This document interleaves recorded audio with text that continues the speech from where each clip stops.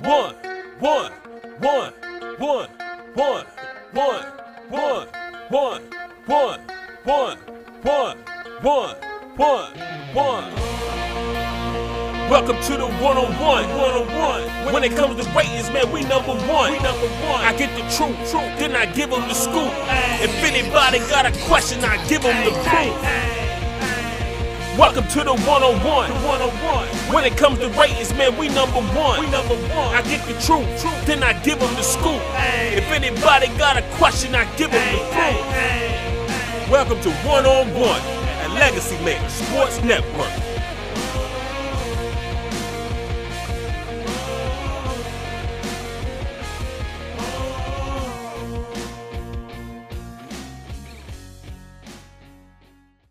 Hello, everybody. Darrell Owens, Legacy Maker Sports Network, and you are back for another edition of One-on-One here on the Legacy Maker Sports Network, episode 39. We're sitting here in season 2, and we're about 7 episodes in. And with me today, I have one of the best in the industry, my man, Mr. Teron Davenport of NFL Nation on ESPN. He is the beat reporter for the Tennessee Titans. Teron, how you doing, brother? Hey, Darrell, what's going on, man? I appreciate you having me. It's funny. You know, I want to say Terrell, you know what I mean? Terrell Owens, you know what I mean? But, hey, I appreciate you having me on. Man, I used to get that a lot as a kid. Is that your cousin? Yeah. No, he's not my cousin. Now, I mean, it'd be Hey. cool, but no, he's not my cousin. Right? Well, we always get one-on-one start off with the check-in. So, Teron, I just want to check on you and your family, man. You know, obviously it's been a wild year. You know, a lot been going on between elections and social distancing and you name it. Just tell me how you and your family have been working through this pandemic. Yeah, everything is going well for the family. We have settled into Nashville, and it's been good. And we just kind of have drawn closer, right, in this time where there's not really much that you're able to do outside of the house. We found some things to do in the house. My daughters have really blossomed as far as their cooking ability and things like that, and they're experimenting with different things. And it's been great, man. Everything has been great, and I hope everything is going well with you and yours. Yeah, well, we're definitely pushing through. It's been tough times. You know, we lost a couple people here and there, but for the most part, everybody's doing well. And congratulations to your daughter, I believe, from graduating from college. Am I wrong on that one? Yes, my oldest, my Deja. Yeah, she's 22. Howard University graduate. She got her. She did it, man. Magna cum laude. You know, I can't. Magna cum laude. I mean, it's a big nuts, deal. You know, she did her thing. She's a Bison for life. That's right. Well, Teron, you probably have, been through a lot, obviously, in your life. But tell me about that time, that time when you knew as a young man, as young TD, I should say, that you knew that you were going to have such a passion for sports. What moment happened that you said, man, sports is going to be my life? Yeah, a lot of people don't know, but baseball was actually my first passion. And I grew up a Mets fan. I used to live in New York, and, you know, my aunt, she got me hooked on the Mets. And ironically, she's a Yankee fan. But I remember she brought a newspaper home, and it was Newsday. They would always have a cartoon that they would draw on the cover, and it was an insert, and that would be for baseball season. So it was the preview. And I remember there was a picture of this guy had a big thing of bubble gum in his mouth, and he had just like they had him in his stance, and it was crazy. And he had this really interesting last name, and I thought it was made up. His last name was Strawberry, you know, and Darryl Strawberry is the guy that really got me hooked on sports. And I remember just going to Mets games and just the excitement at Shea Stadium. I couldn't wait. I remember I used to sit on my aunt's stoop waiting for her to come home with my little transistor radio and a copy of the National. If you remember that newspaper, it was a sports-only newspaper.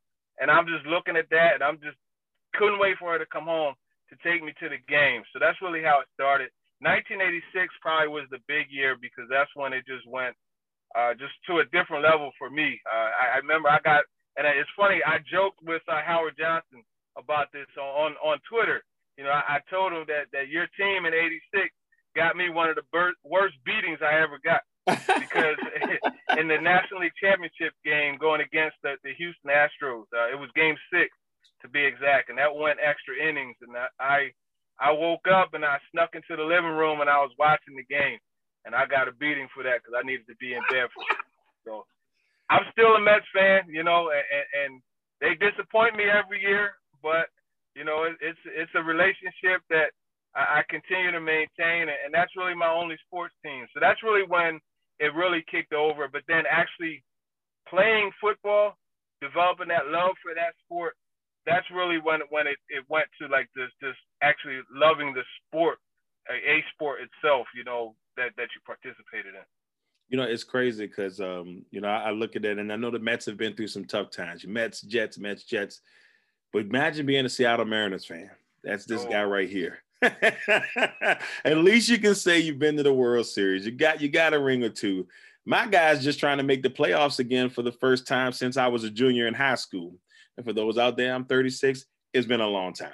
That's all I'm saying. Just get me back in the playoffs, and then we will work on World Series and all that stuff later. Just get me in the playoffs so I can, my friends won't laugh at me anymore, all that good stuff. That's all we're asking for. Well, you had Junior for a bit, man. I know, man. That's why I'm a Mariners fan. I mean, when I was 10, Ken Griffey, that was it. Ken Griffey, Randy Johnson, my man Edgar Martinez, those guys, Jay Buhner. Jay Buhner, yeah. That was my squad. And, yes, we had a young Alex Rodriguez, but that was towards the end of that reign. But no, those guys for me were, they made me a Mariners fan. And maybe one day I can say, yes, that's just maybe one day. Yeah. Well, hopefully Jarred Kelenic, that's a guy that came over in that trade with Francisco Rodriguez and what's my man's name? Cano. Robinson Cano. So hopefully he'll be manning center field for you soon. We'll see. I mean, they I don't knock on wood. We'll see how they do. do. Now, obviously, you've been in the world of journalism now for a while. You've covered a couple of NFL teams, I believe, Eagles and Ravens. Now, you're in Tennessee. But tell us, where did that bug say, all right, it's time for me. I want to be in sports journalism. Where did that bug come from? Well, for me, it was really just trying to find a way I could still be involved with football when the opportunities to go pro just didn't happen. Now, I got some looks, worked out for a couple Canadian League teams, a couple arena teams, Hamilton, Tiger Cats, Saskatchewan Roughriders, New York Dragons, New Jersey Gladiators, and none of it worked out. And I love football. I still love football. So it was a relationship that I wanted to continue. And I remember I was doing football camps with a friend of mine, and we did camps for all kinds of players, Deshaun Jackson, Marion Barber, Jason Avant, a whole bunch of guys. And I remember just sitting there talking shop with them, and we're going back and forth. And they're like, wow, that's a good point. And I'm like, hold up. And right around that time, Bleacher Report got purchased by Time Warner. I think it was for like $30 million, or Turner, whoever, I think it was Turner. Mm-hmm. It was for like $30 million. And I'm like, wait a minute, if these guys could do that, so can I. So I built my own website. It's called Press Coverage Sports. I taught myself how to build the site. I did it with Front Page, and I was covering the 49ers. I had a couple college teammates covering other teams for me, and we were just loading it up with content. Then I was able to parlay that into some other opportunities. Bay Sportsnet was eventually where I first got my credentialed opportunity, and I did an article on Colin Kaepernick, actually, before I got to Bay Sportsnet. It was after his Thursday start, his first start, Thursday Night Football against the Bears. And I guess it was a really good review. He liked it. Through doing the camps, I connected with his agent because I wanted to do a camp in San Francisco, which would be manned by him. Right. And his agent saw it, sent it to him. He put it on Facebook, and all of a sudden outlets in San Francisco and the Bay Area were reaching out. And that's how I was able to work through a couple of channels and be credentialed with Bay Sportsnet. And then from there, Baltimore Times, I wanted to, because I was in Pennsylvania, flying back and forth to San Francisco to do some of the things that I was doing as far as covering games and practices and training camp and that type of thing. And I said, this is too much. And also, I was a 49ers fan. Right. And I think it's always tough for a person who's a fan of a team to cover that team. Right. So I said, okay, well, I'm in Philly. I could do Eagles. I could do Ravens. And I looked at Philly and I said, well, that market is oversaturated. So I said, well, I reached out to every single outlet in Baltimore. One replied, and that was the Baltimore Times. And they gave me an opportunity, cover the Ravens for 2 years there. Then things opened up because throughout that time, I was also doing draft work with Emory Hunt, a football game plan. Then I did some draft work.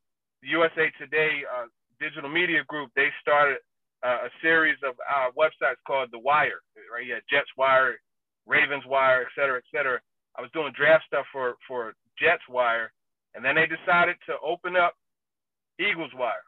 And that was my opportunity to come to Philly, right? And stay in Philly and be able to drive 25, 30 minutes to a facility instead of flying 3 hours or driving 2. So it was a great opportunity. I was able to blossom there, connected with Philly Sportsnet, which became NBC Sports Philly, did a lot of TV stuff there, did radio with Bleeding Green Nation on WIP, and it just continued to blossom. I did 2 books, one on Carson Wentz, that 2017 Super Bowl year, and that's when ESPN called. They sent me an email, and they're like, hey, would you be interested in one of our NFL Nation positions? And I don't curse, but, in my mind, I was like, hell yeah. Hey, so put me in, man. Let's go. Yeah, we did some phone interviews, and I flew up there, interviewed for 2 days, and here we are, man, and there's no turning back. And it's an opportunity that, I feel like I've maximized. I think, it's a blessing. And it's crazy because here I am, a guy who I have a marketing degree, right? So when I first got to ESPN and they're telling me about leads and write-throughs and these type of things, I'm like, oh, yeah, I could do it. And then as soon as I get away from them or as soon as I get off the phone, I'm Googling lead. I'm Googling walkthrough to figure out or write-through rather, to figure out what it was. So I say all that to say, man, never think you're underqualified. And when you have that desire, that passion, that will to just simply make it happen and do whatever it takes, you could do it. And hearing you talk about building your brand and getting your brand to where it is now, look at you, for all those people like myself who are trying to build their brand. And, I think this is year 5 for me and, seeing some strides, but seeing someone, take it from there to where you are now is proof in the pudding that if you put the work in, it can get done. Yeah. Like Ray Lewis said, the only thing that follows hard work is results. I couldn't have said it better myself, brother. Now, you spoke of the Titans, and obviously you've been covering the Titans for the last couple of years. You've had the honor of seeing our man Derrick Henry just roll through some folks here in the last couple of years. I've always been a huge fan of Derrick Henry and his game and just, old school football. Still kind of baffled that he fell in the second round. That never quite circled for me. But, I know Heisman Trophy winners haven't had the best of luck here and there, but you get the honor of doing that. You saw the resurgence. Give us your thoughts on the Tennessee Titans. Obviously, coming up for the next following year. They just had the draft. Give us some of your insight on that. Yeah, well, like you, I've long appreciated Derrick Henry's game, and I was puzzled that he went in the second round. And it's funny, 2 years ago, I was talking to him in the locker room, and I was like, man, you've caused me to be in a lot of arguments, man. I'm telling you, I've been in so many debates. And I made him laugh because I said, I've been debating about you since 2015. And he was like, yo, damn, you really are an OG. And yeah, I mean, I appreciate his game. So I mentioned Derrick Henry first because for me, offensively, it all revolves around him, right? And from there, it goes to Ryan Tannehill and his ability to work play action and connect with A.J. Brown, who's one of the best yards after catch receivers. I think that's really where it starts. Obviously, you had to pay your respect to the guys in the trenches. The right tackle position is going to be interesting because they released Dennis Kelly. They drafted Isaiah Wilson last year. Obviously, that didn't work out, but they were able to get a pretty solid player in Dylan Radin, who I think is eventually going to take over that right tackle spot. In the meantime, Tyson Braylow and Kendall Lamb, two guys who are traditionally reserves, they'll man that right tackle spot. It is something to pay attention. I don't know why they released Dennis Kelly, honestly. I thought that he was a guy that was a perfect placeholder for whoever was going to take it over next. But they didn't have to do it, for a bit. So I think their draft was solid. There's a big, huge if, right? Caleb Farley, that's a bad man when he's healthy. But my thing is, after you have an L5, L4, and S1 injury, and you're dealing with that sciatic nerve and whether or not that's going to, allow you to still have that quick twitch, that's something to be concerned about. But if he's healthy, then they got a bargain, right? Yeah. They bought an Aston Martin at Mercedes-Benz price. So that's a really good deal for them if that works out. The pick I like the most really is actually Elijah Molden, who they got at pick 100. I think he's a corner, a safety. He's a DB, actually. That's how I explain what he does. He's a lot similar to Buda Baker. So, yeah, man, I like their draft. Rashad Weaver, this situation, right? Anytime there's an accusation of anything domestic, anything, hitting a woman is not to be taken lightly, and right. You see so many people rush to judgment and want to cancel him.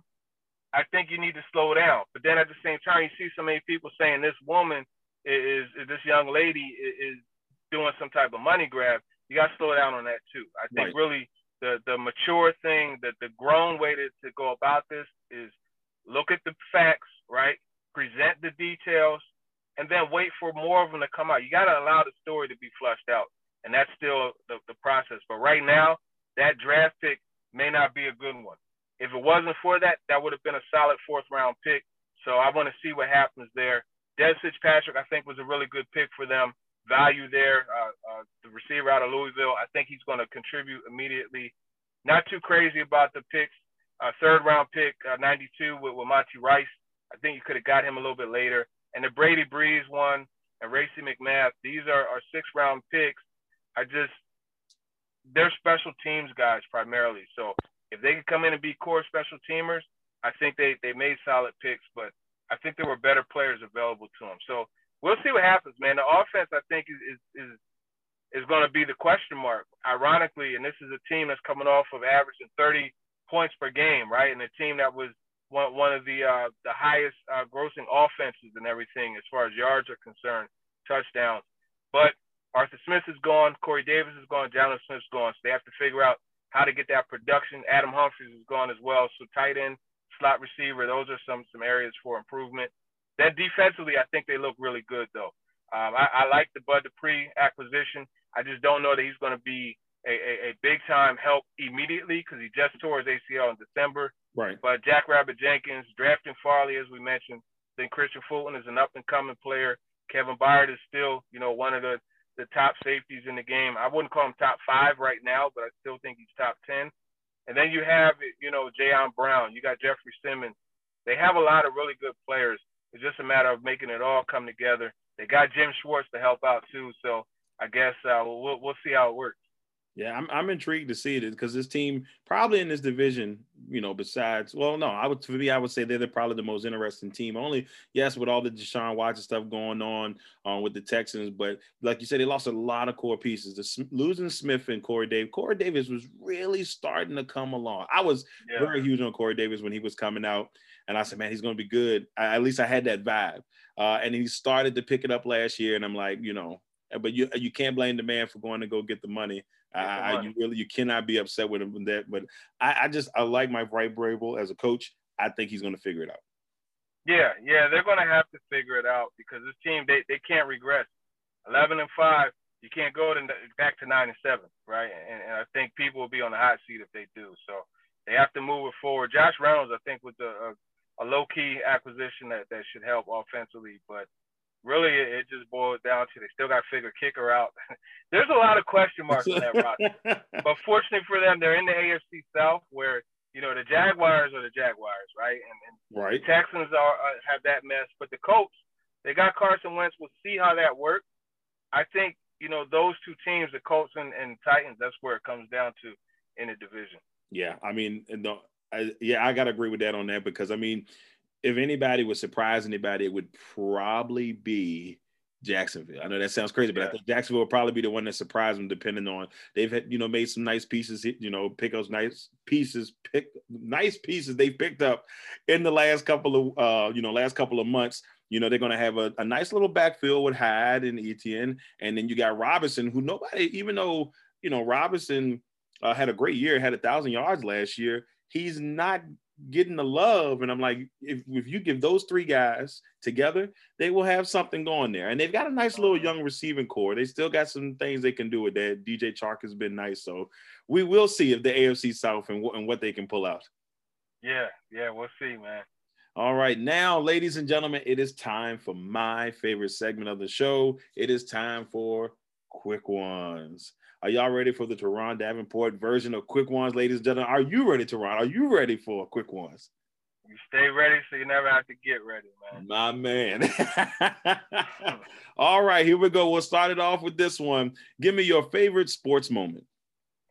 Favorite sports moment. Jesse Orosco, swinging a miss, struck him out.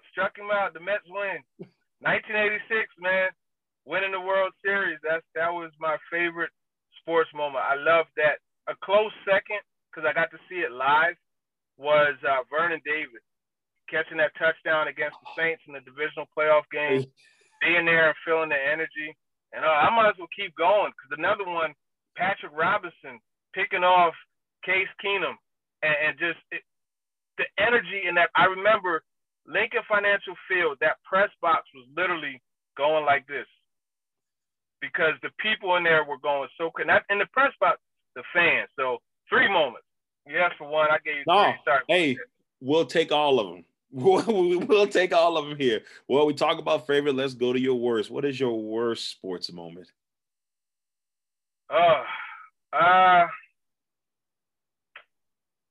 Man, that's a tough one. No, it's not. It hit you. It hit you quick. It hit me.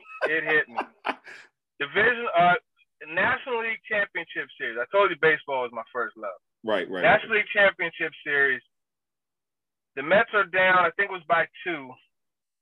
It's a 3-2 count, 2 outs. Adam Wainwright is on the mound. Carlos Beltran is batting, and he took a called third strike. I can't even speak to that. It doesn't go away. Get the bat off your back, off your shoulder, man. It doesn't go away. 2 outs. You gotta swing anything close. Foul it off. You don't take a strike. Oh my goodness, that's crazy. I think I remember that series too. Oh man. I mean, the Mets have had some decent teams here and there the last. Maybe like every couple of years they have a team that like kind of surprise you. They went to the World Series a couple years back, maybe like 4 or 5 years back. 3 years back. Yeah, they've been to the World Series. So like they've the last couple of years, you talk about their pitching staff. All you hear is about how young and talented that pitching staff is. It just seems to never kind of, get together. But this year, that division, that thing is wide open. Yeah, but the $300 million man has to get it together. Yes. I need gotta get it together. Yeah. I'm a Lindor fan. My favorite player on the Mets is Dom Smith, though. And not because of what he's doing on the field, off the field. He's from Compton. He went to Crenshaw High, same high school as Darryl Strawberry. And he's doing a lot to he established a baseball academy out there to get that's awesome. to get guys to younger black men to be invested in baseball and play baseball. So shout out to Dominic Smith for that one. Yeah, shout out to Dominic Smith. I love that. I mean, unfortunately, African Americans don't play the game as much as like when I was growing up, it was a lot more in the game. And now, it's more of a Latino, I won't say fan base, but a Latino demographic in Major League Baseball now. So, I mean, and that's nothing wrong with that, but it would be nice to see a couple of more African Americans, make that leap, so we'll definitely see on that. Let me correct myself. He's not from Compton. He's from LA, excuse me. LA. Okay, gotcha. But I mean, still, nevertheless, I mean, that's a big deal. Big deal. Yeah. Next one, your favorite athlete of all time. Darryl Strawberry, man. Darryl Strawberry has to be my favorite athlete of all time. I met him a few times. I met him 3 times, man, and it was great. Awesome. Now, let me give this one for you. The athlete that every time you see him, you say, ooh, or in your past when you were young and you saw him, you're like, man, this dude is always ruining stuff for me. Who is that guy? Who's that guy that you kind of despise when you were growing up? Maybe not hate him, but just despise a little bit. Vince Coleman. Oh, yeah, Vince Coleman used to always he killed the Mets, man. He'll bunt, get on base, steal second, steal third, and Willie McGee would or Andy Van Slyke would slap single and he scored. And then he signed with the Mets, and I tried to like him, and you had the tarp incident where he broke his leg and it just never went right. Man, that's crazy. It's kind of like Adrian Beltre for me. He was killing it for everybody else. Came to Seattle, took all our money, and did nothing. I was like, bruh. Then he left. I want to either say LA or Boston, won the World Series, and then he went to Boston, won the World Series, then went to LA and went back to the World Series. I said, you know what? Nope. Yeah. I'm not. He was one that always kind of bothered me. Now, 2 random ones here to finish off, quick ones. First one, drums or flats? Oh, I like the flats, man. I like the flats. I rip them apart and I like the flats. The drums are easier to eat, but give me the flats. I'm a flats guy. I don't know what it is. Maybe it's something about it. I mean, I like either or, but I got to agree with you, brother. It's all about the flats. Some people are going to be mad at us for this, but that's all right as well. Last one, top 3 cereals. What's your top 3 cereals? I don't really eat cereals anymore. What? No, I don't, man. I try to stay away from dairy, but let's see. We could go. I used to like Cookie Crisp. Cookie Crisp, okay. Regular Frosted Flakes. OG. And I like Fruity Pebbles too when I was younger. But you never got the Kellogg's Frosted Flakes, right? It was always that store brand. You know what I'm saying? But you didn't need it. And now you got the off-brand one. They had more sugar in there than the Kellogg's one. Boy, that's right. That's a different conversation. They like to feed us that stuff. That's a different conversation we could have, a more in-depth one. But yeah, exactly. You're right. All right. That was the Teron Davenport edition of Quick Ones here on One-on-Ones. And before we get off of here, first, I want to say thank you, Teron, for coming on and gracing us with your presence here on One-on-Ones. And before we go, I need to know your legacy. What type of legacy do you want to leave in the sports journalism world? And if you have any special projects going on right now, man, let us know. Yeah, legacy-wise, I want journalists to understand it's okay to be yourself. And it's okay to loosen up. It's okay to crack a joke. We're not trying to cure cancer or anything like that. Have fun with it. And I think more of us need to do that. So that would be my legacy. They'd be like, that dude loved what he did, never had a problem working hard, and dang, he had fun. I love it, brother. No special projects going on right now?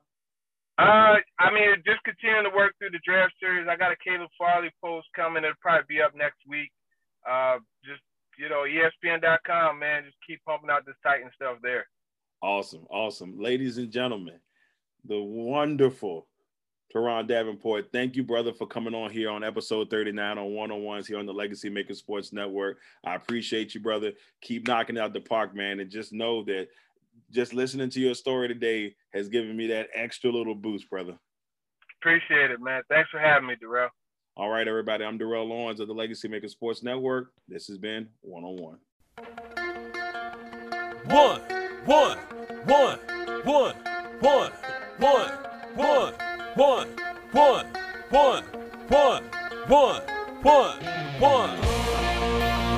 Welcome to the one-on-one. When it comes to ratings, man, we number one. I get the truth, then I give them the scoop. If anybody got a question, I give them the proof. Welcome to the one-on-one.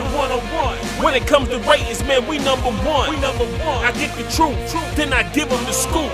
If anybody got a question, I give them the proof. Welcome to One-on-One at Legacy Maker Sports Network.